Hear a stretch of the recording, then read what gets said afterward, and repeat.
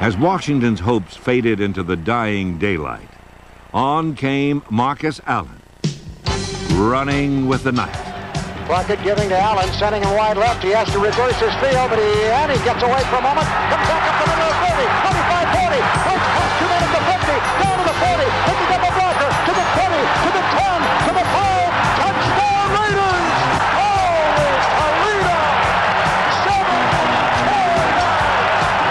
The Raiders are mobbing Marcus Allen, who has just stood a crowd of 72,000 on his collective ear. Allen's touchdown was a play called 17 Bob Trey O. The Raiders have used it for years, but no one ever ran it quite the way Allen did in Super Bowl 18. The play was designed to go inside the corner linebacker, but Allen took it too wide, and when he saw safety Ken Coffey charging in unblocked, he reversed his field. What began as an ugly, busted play turned into a beautiful 74-yard touchdown run, the longest in the history of the Super Bowl. Okay, we live in a quarterback-driven league. People talk about the pros, but it's in college I would as vote well. Hendon Hooker is my number one. Hendon Hooker, even over C.J. Stroud. Hendon Hooker makes them a legitimate. He's a vertical threat. I think if you play cover 3 on him, they would have a lot of trouble with Michigan's defense. Yeah, because Michigan's going to play cover 3, cover 2, and they're coming with 4 every time. They're coming with 4 every time. Pressure with 4. Well, the blueprint's out.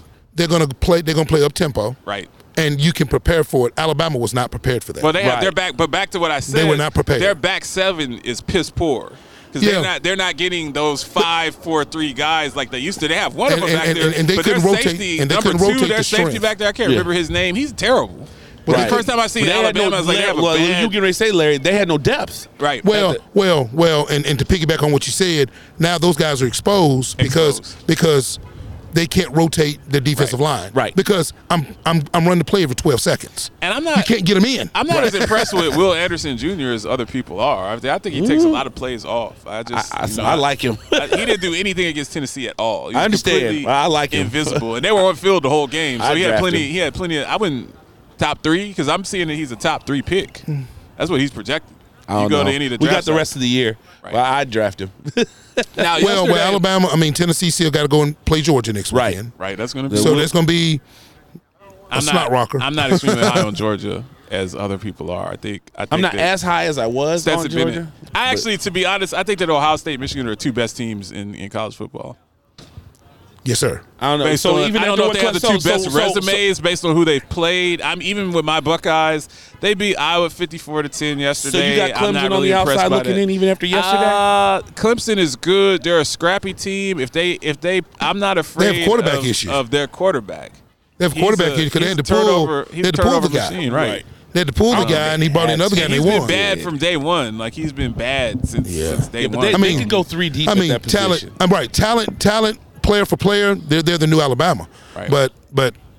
But the most important position, like you said, is quarterback-driven league. My gut tells me that Ohio State's the best roster in college football just based on their depth. 100%. But my gut also tells me that Michigan's style is not good for Ohio State because Michigan's a punch-you-in-the-face team. So we'll find out when they play Michigan. Yeah, they'll run the football. Yeah, Michigan's style is only going to travel outdoor.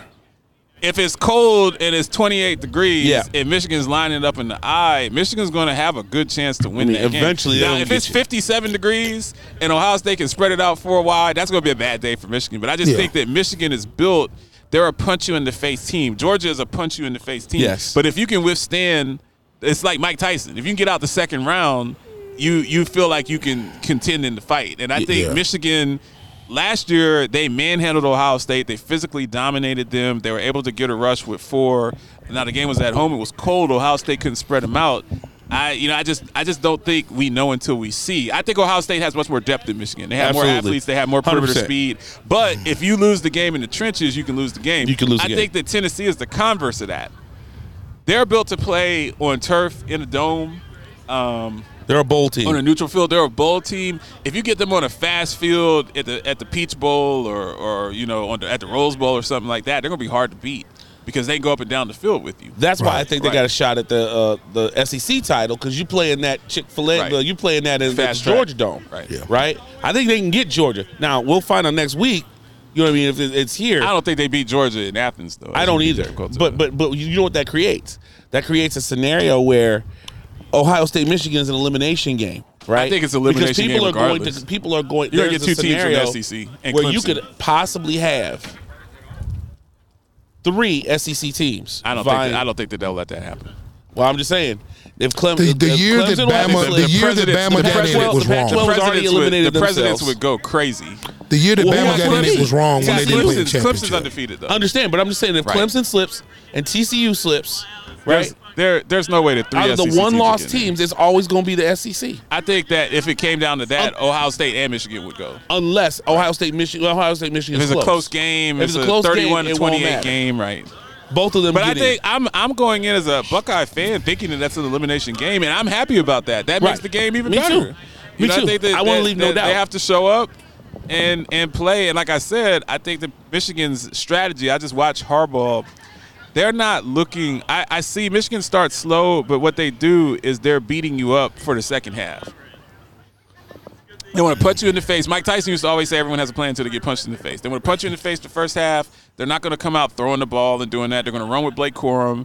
And by the time you get in the third quarter, after halftime, you're like, man, we got to deal with this again. And teams fold. I got to keep tackling him. Teams fold in the second half. I have to keep tackling him. Marshawn Michigan, they just I have to keep tackling that guy. They don't want any more of that. And Blake Corum's little, but he's stout, and he has enough speed to make big plays. But you just keep that run blocking. By the fourth quarter, teams are just overpowered. They have long drives. They eat up a lot of clock. Then their defense is energized, and they can get 3 and outs. Yeah.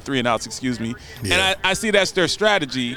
That doesn't work against a high-powered Georgia or Bama team, but in the cold outside could work with Ohio State, depending on the weather. So I'm very curious about that. But I really, honestly, I troll you, Carlin, but I think that Ohio State and Michigan are probably the 2 best teams this year, if I had to put my money on. I got Georgia. I don't trust Stetson Bennett. I still give Georgia credit until they get beat.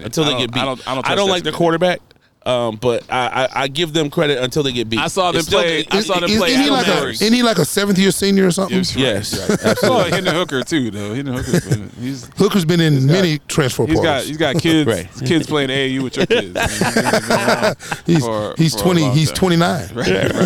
But I like the parity in college football. You see with Texas. We'll see you next week, good brother. up at the whiteout. Yeah. I think there's going to be a very interesting down the stretch because Bama, just because I said last week, I was like, just because Bama lost doesn't mean that they're out, man. Yeah. Bama runs the table. They're in the SEC championship. Period. They get to play Georgia or Tennessee. It's on a neutral field. Does Bama have to go to LSU? That's going to be a tough game. I saw the highlights with TSU. They took an ugly stick to Mississippi State. They got to go to Ole Miss too. They took an ugly stick to Ole Miss yesterday. Yeah, man. Right. I mean, I felt like they were going to win, but I didn't think they were. I think they were going to slap them. I don't think you can never sleep on LSU because once again, not down there. They've got athletes. They've got 13 NFL guys on that team. Yes. Whoever's playing corner and safety is going to play in the NFL. They're a weekly pro day. Exactly. Got athletes. They're a weekly pro day. Right. You have either athletes that are poorly coached, like Coach O, who God bless his soul, but he's like, man, they told me they was giving me $50 million to quit. He said, where's the exit? Get me out of here.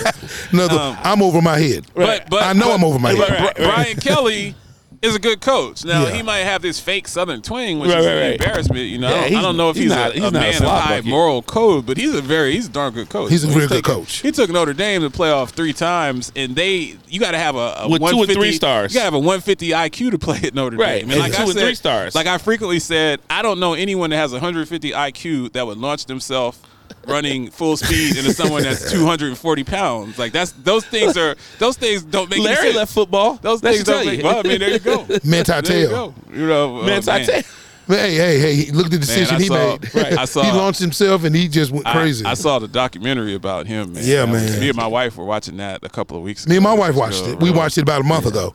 And she was like, this really happened? I said, yeah. Because there's a love story in there. I said, yeah. Robin was like, said, we're next. So he never met her, but that was his girlfriend. I said, yeah. Well, that was interesting to begin with. That's a 150 IQ guy launching himself. He never recovered from that, though. Never did. Never recovered from Nope. Never. Just got into the NFL, was a decent linebacker in the NFL, just never recovered. The stigma just followed him. Yeah, right. It just followed him, and it's like that's what he was identified as. He was identified as you see things that are not there. Right. So yeah, he's Mr. Catfish. What we'll do is we're going to cut to another break. I'm going to come back.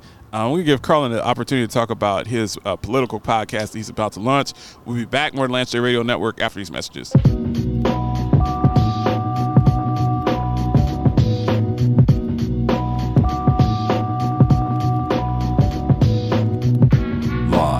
Paragon 7 Studios. You are listening to the Lance J Radio Network.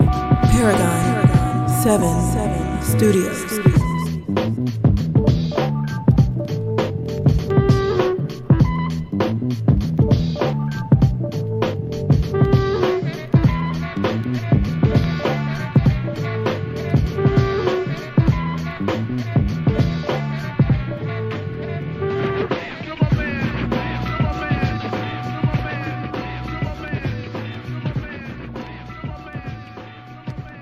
This is Lance J, a.k.a. the Paragon of Sports Talk Excellence, a.k.a. the Heisenberg of Broadcast Radio, a.k.a. the Wolf of Wall Street. The Lance J Radio Network is now on WWE 1100 a.m. weekdays from 3 to 4 p.m. I've been wanting to get into the Atlanta market for a long time. Listen to me and the rest of the ticket talk sports, politics, healthcare as DJ Rampage, the first lieutenant of the Universal Flip Mode Squad, shines on the wheels of steel playing the best in classic hip-hop. Catch the show live or download the iHeartRadio application.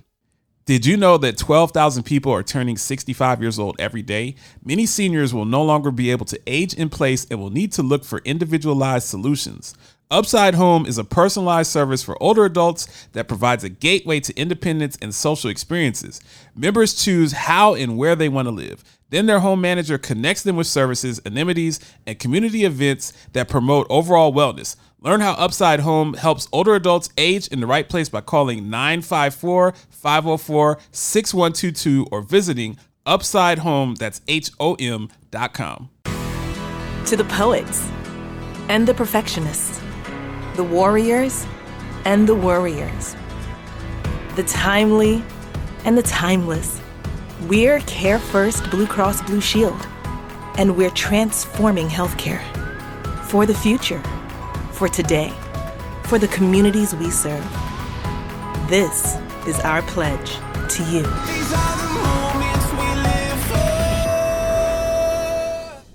Matthew, Little Caesars is now the official pizza of the NFL. Let's hear it. Pizza, pizza. Again. Pizza, pizza. Pizza, pizza. No! Pizza, pizza! We're ready! Enjoy game day with the Fanceroni Pepperoni with over 100 Old World pepperonis. Pizza, pizza.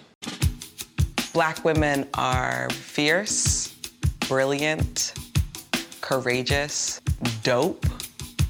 Black women are making a difference, making history, and changing the world.